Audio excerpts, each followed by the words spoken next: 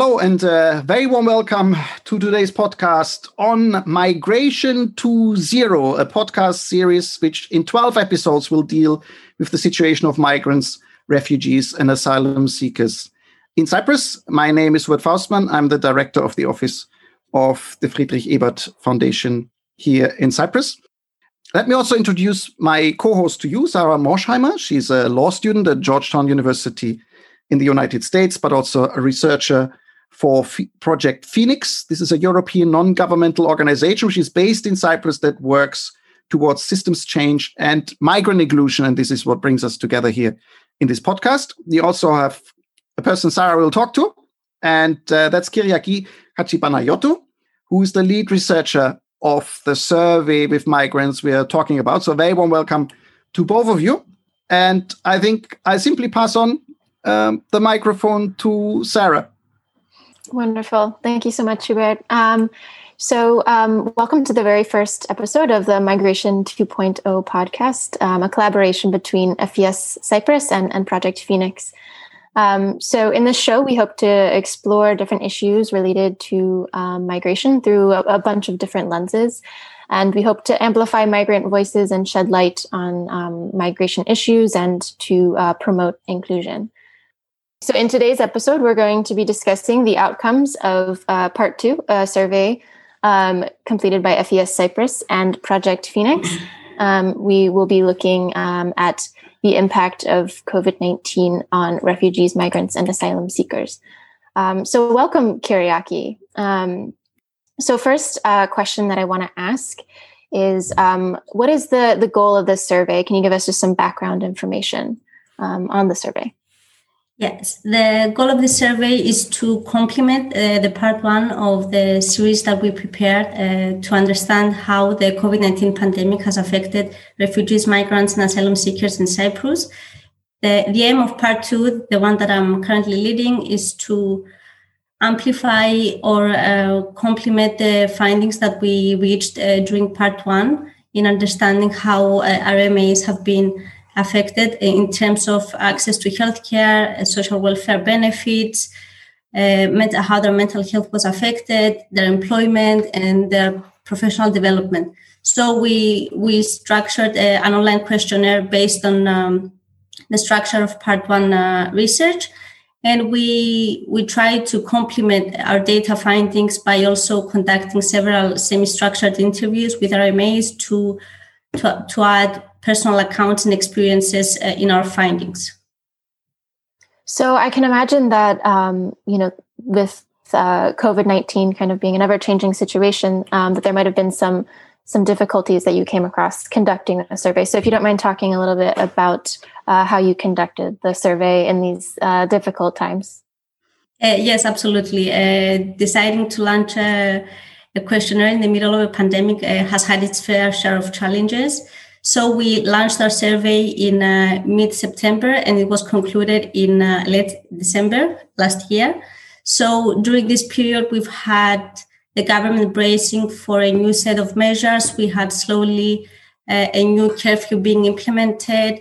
At some point, we also had a 2-week ban on travel to and from Limassol, which was quite limiting in our ability to reach people who reside in these districts in Cyprus.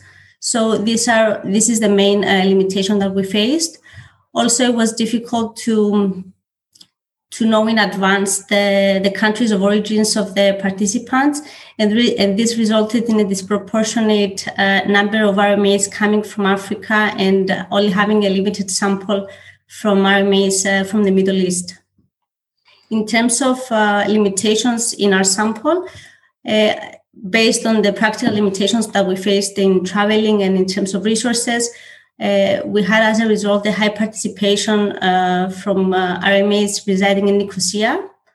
And also we also anticipate that the personal effects that they were experienced by the RMAs during the first wave of the pandemic had largely waned when we launched the online questionnaire, because it was right after summer when people experienced almost a complete relaxation of measures. So the memory and the effect of the pandemic might have not actually been so strong. So, you started talking a little bit about this in terms of demographics of the survey, but if you don't mind providing a little bit more of a profile of the participants that you surveyed. Absolutely. So through our online survey, we managed to reach about 90 people from 26 countries. About 2/3 of them are asylum seekers, and 1 in 5 are students or workers that are mainly from Asia. The majority of the asylum seekers, they come from countries in Africa. And only a very small percentage of the sample, they are either refugees or persons with subsidiary protection status. In terms of their countries of origin, we had a very high number of people from Cameroon, which all of them except one are asylum seekers. So the case of Cameroon is an interesting study in the case of Cyprus, because we've been experiencing a very significant increase in the past decade. For example, in 2014, we had only 5 asylum seekers from Cameroon, while in 2019, this number reached 1,200. So this is also a trend that we also incorporate in our findings to help and inform the authorities about the trends that we can see evolving through the data that we collected. In terms of gender, the proportion of male to female asylum seekers, which are also the majority of the sample, corresponds to the proportion of women and men asylum seekers in Cyprus during 2019, according to Eurostat data. So in that regard, our sample is quite representative in terms of gender. And as far as their age is concerned, the great majority of the participants are aged between 18 and 44 years old. And I think that's about it in terms of the main, the profile of our sample. Okay, so digging into some of the findings in the survey, the first issue that you look at is access to COVID-19 information. So what were the most important findings in terms of RMA's access to COVID-19 information? We were happy to see that the great majority of the respondents, they said that they had great understanding both of the symptoms of the disease, as well as the ability to understand important information about COVID-19. In terms of the language, they received their information in 7 in 10 said that they were able to receive information in their native language. However, to better understand where they get this kind of information, we also asked what their source of information was. In this question, the majority of the respondents reported social media as their primary source of information, with news websites, local organizations, and government sources following after. For us, it was concerning to see that government sources ranked third alongside local organizations. This is concerning because there can be many different why this can be a concerning finding. For example, it can mean that the government has made insufficient efforts in distributing important translated information that they developed, or they were not able to reach community associations, non-Greek media, and local organizations, and support them in disseminating this information to the diverse community of RMAs in Cyprus.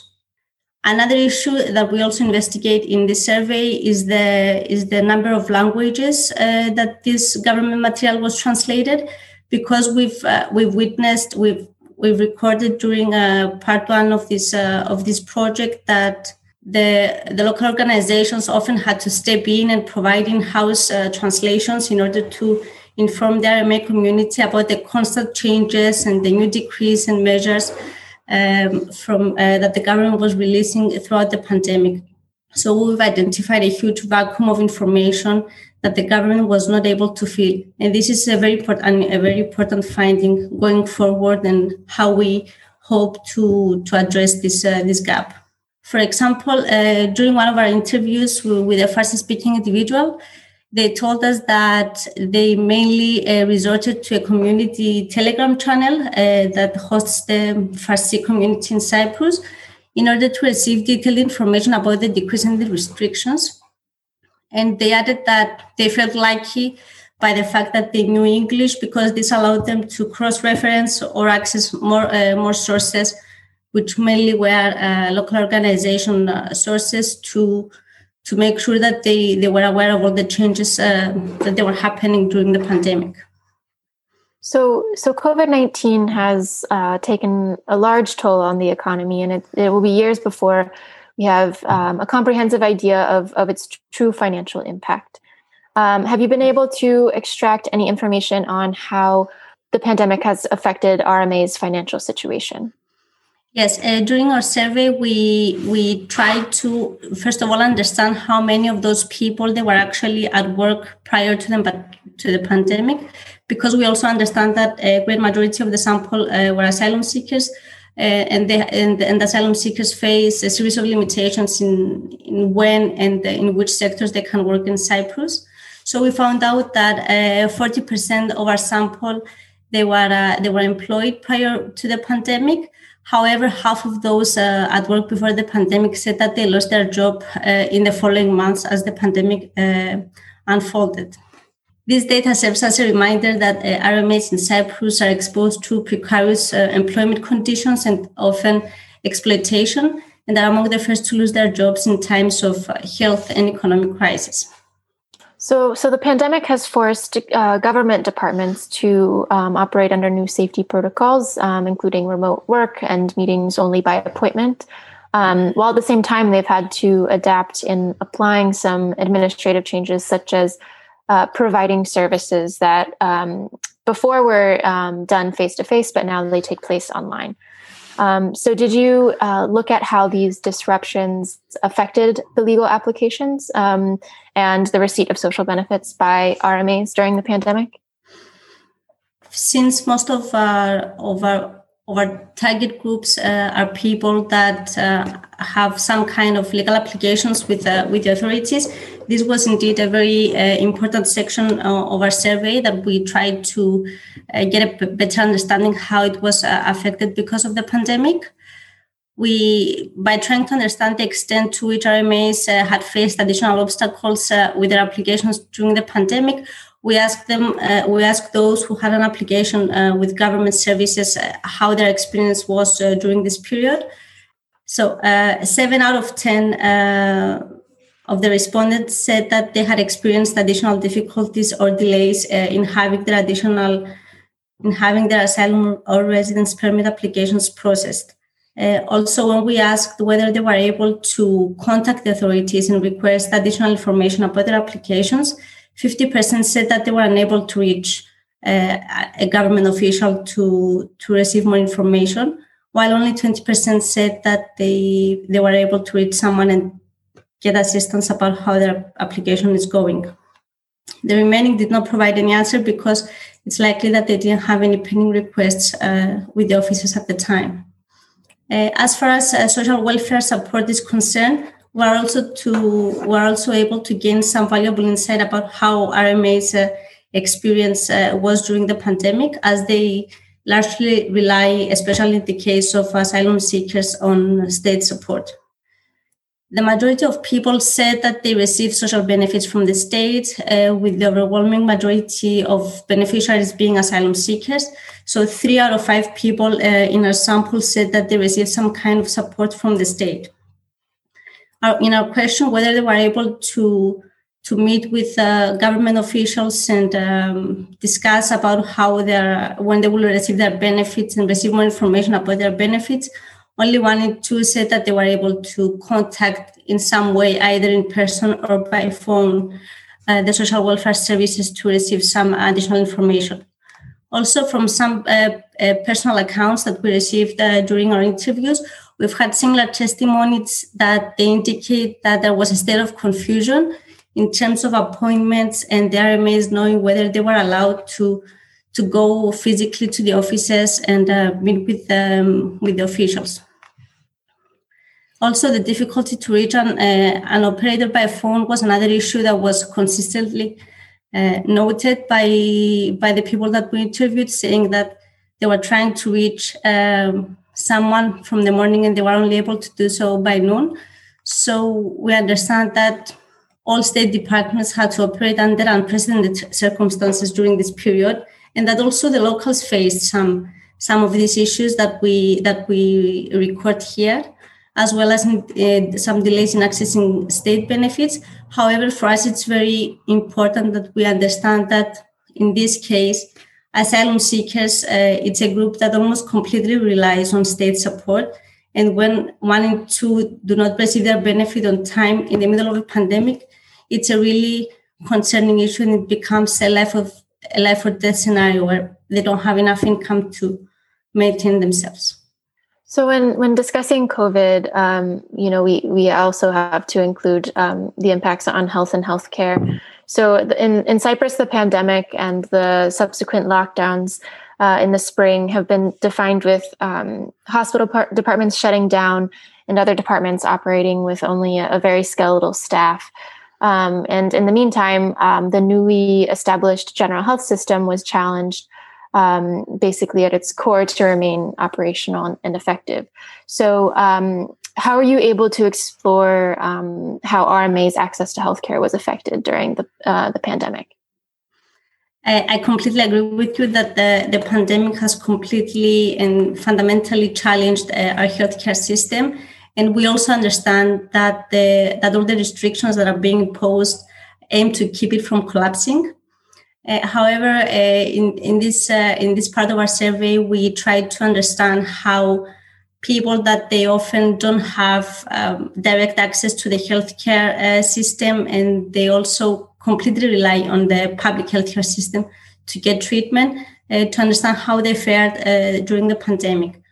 In one of our most positive findings, actually, through the survey, is that of all of those who had exhibited COVID-19 symptoms, it was 5% of the total sample.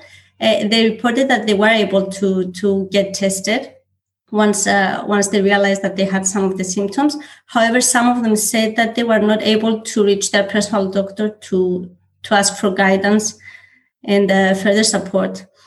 In this scenario, we tried to identify a common factor between those people who had experienced COVID-19 symptoms. For example, whether it has to do with the number of people that they live with or their employment status, but we couldn't prove any strong correlations between these variables. So what about the implications of the pandemic on mental health? So in terms of mental health, we calculated the impact on RMA's mental state by providing a question with a scale from 1 to 10, 1 meaning that they are feeling better than before the pandemic, 5 meaning that they feel the same, and 10 that they feel worse in comparison to before the pandemic. Unfortunately, 65% of the respondents said that their mental health had deteriorated during the pandemic, showing that about 3 in 5 RMAs in Cyprus have experienced a negative impact in their mental health during this period. Also, if I can just go back and just make an addition about access to medication, we also found that 7 in 10 RMAs who had a chronic disease prior to the pandemic, they reported that they were not able to get their regular medicine during the months of the pandemic, which this indicates a great weakness of the healthcare system to provide for people that they face chronic problems in the middle of the pandemic, where they also don't have access to their doctors as they would before. So I think this is also a very concerning trend in terms of RMAs accessing the necessary medication and treatment during this period. So I know that the survey also looked at issues of racism and discrimination. So even prior to the pandemic, xenophobia was on the rise globally. Have we witnessed any sort of increase in racism or discrimination against RMAs, either by locals or the authorities since the pandemic began? When we asked the respondents about how they perceived, because how you perceive discrimination, it's also a personal issue. So we tried to understand whether the pandemic had caused an increase in their daily experiences with the authorities, with the police, and with the locals.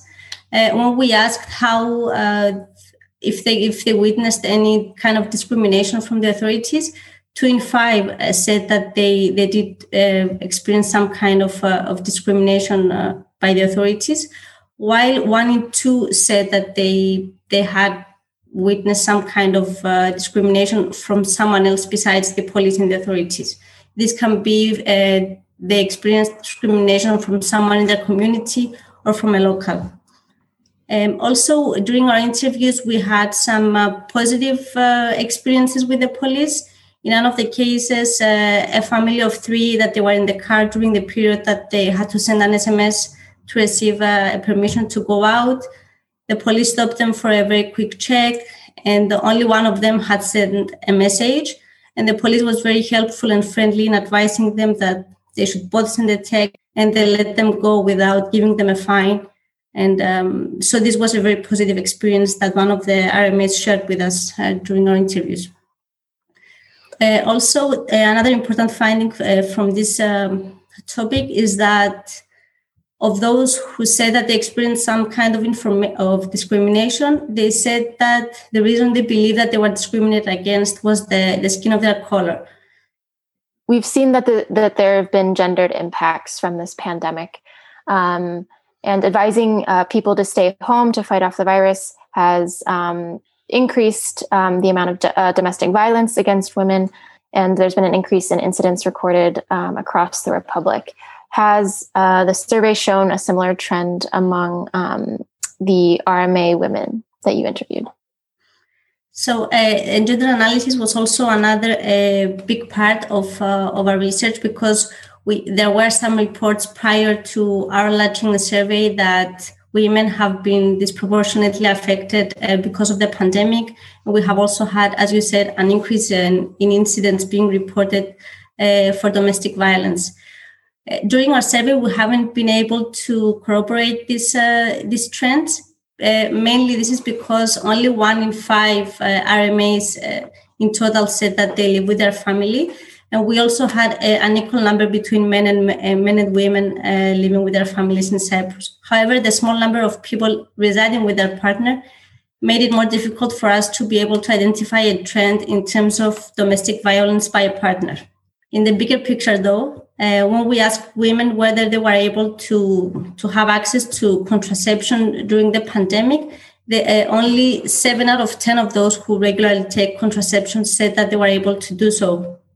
And this also is again connected with the healthcare question that we posed before, that we found that many people with chronic diseases, they haven't been able to access their medicine. So we can say consistency between chronic diseases and the ability to have access to contraception by women during the pandemic.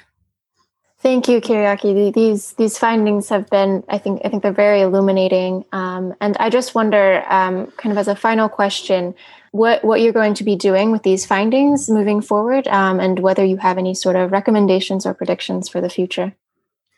Going forward, we aim to put together a third part of this study, that we will produce a white paper. In this white paper, we will conduct a systemic analysis that will help us identify systemic flaws or issues that they were exacerbated during the pandemic, and that we understand that they didn't appear outside of a vacuum. So we'll try to understand what are the roots of these problems and combine this with the statistical trends that we derive from our data, as well as from the testimonies from the humanitarian experts that we did in part 1 and the RMA's interviews that we did for part 2.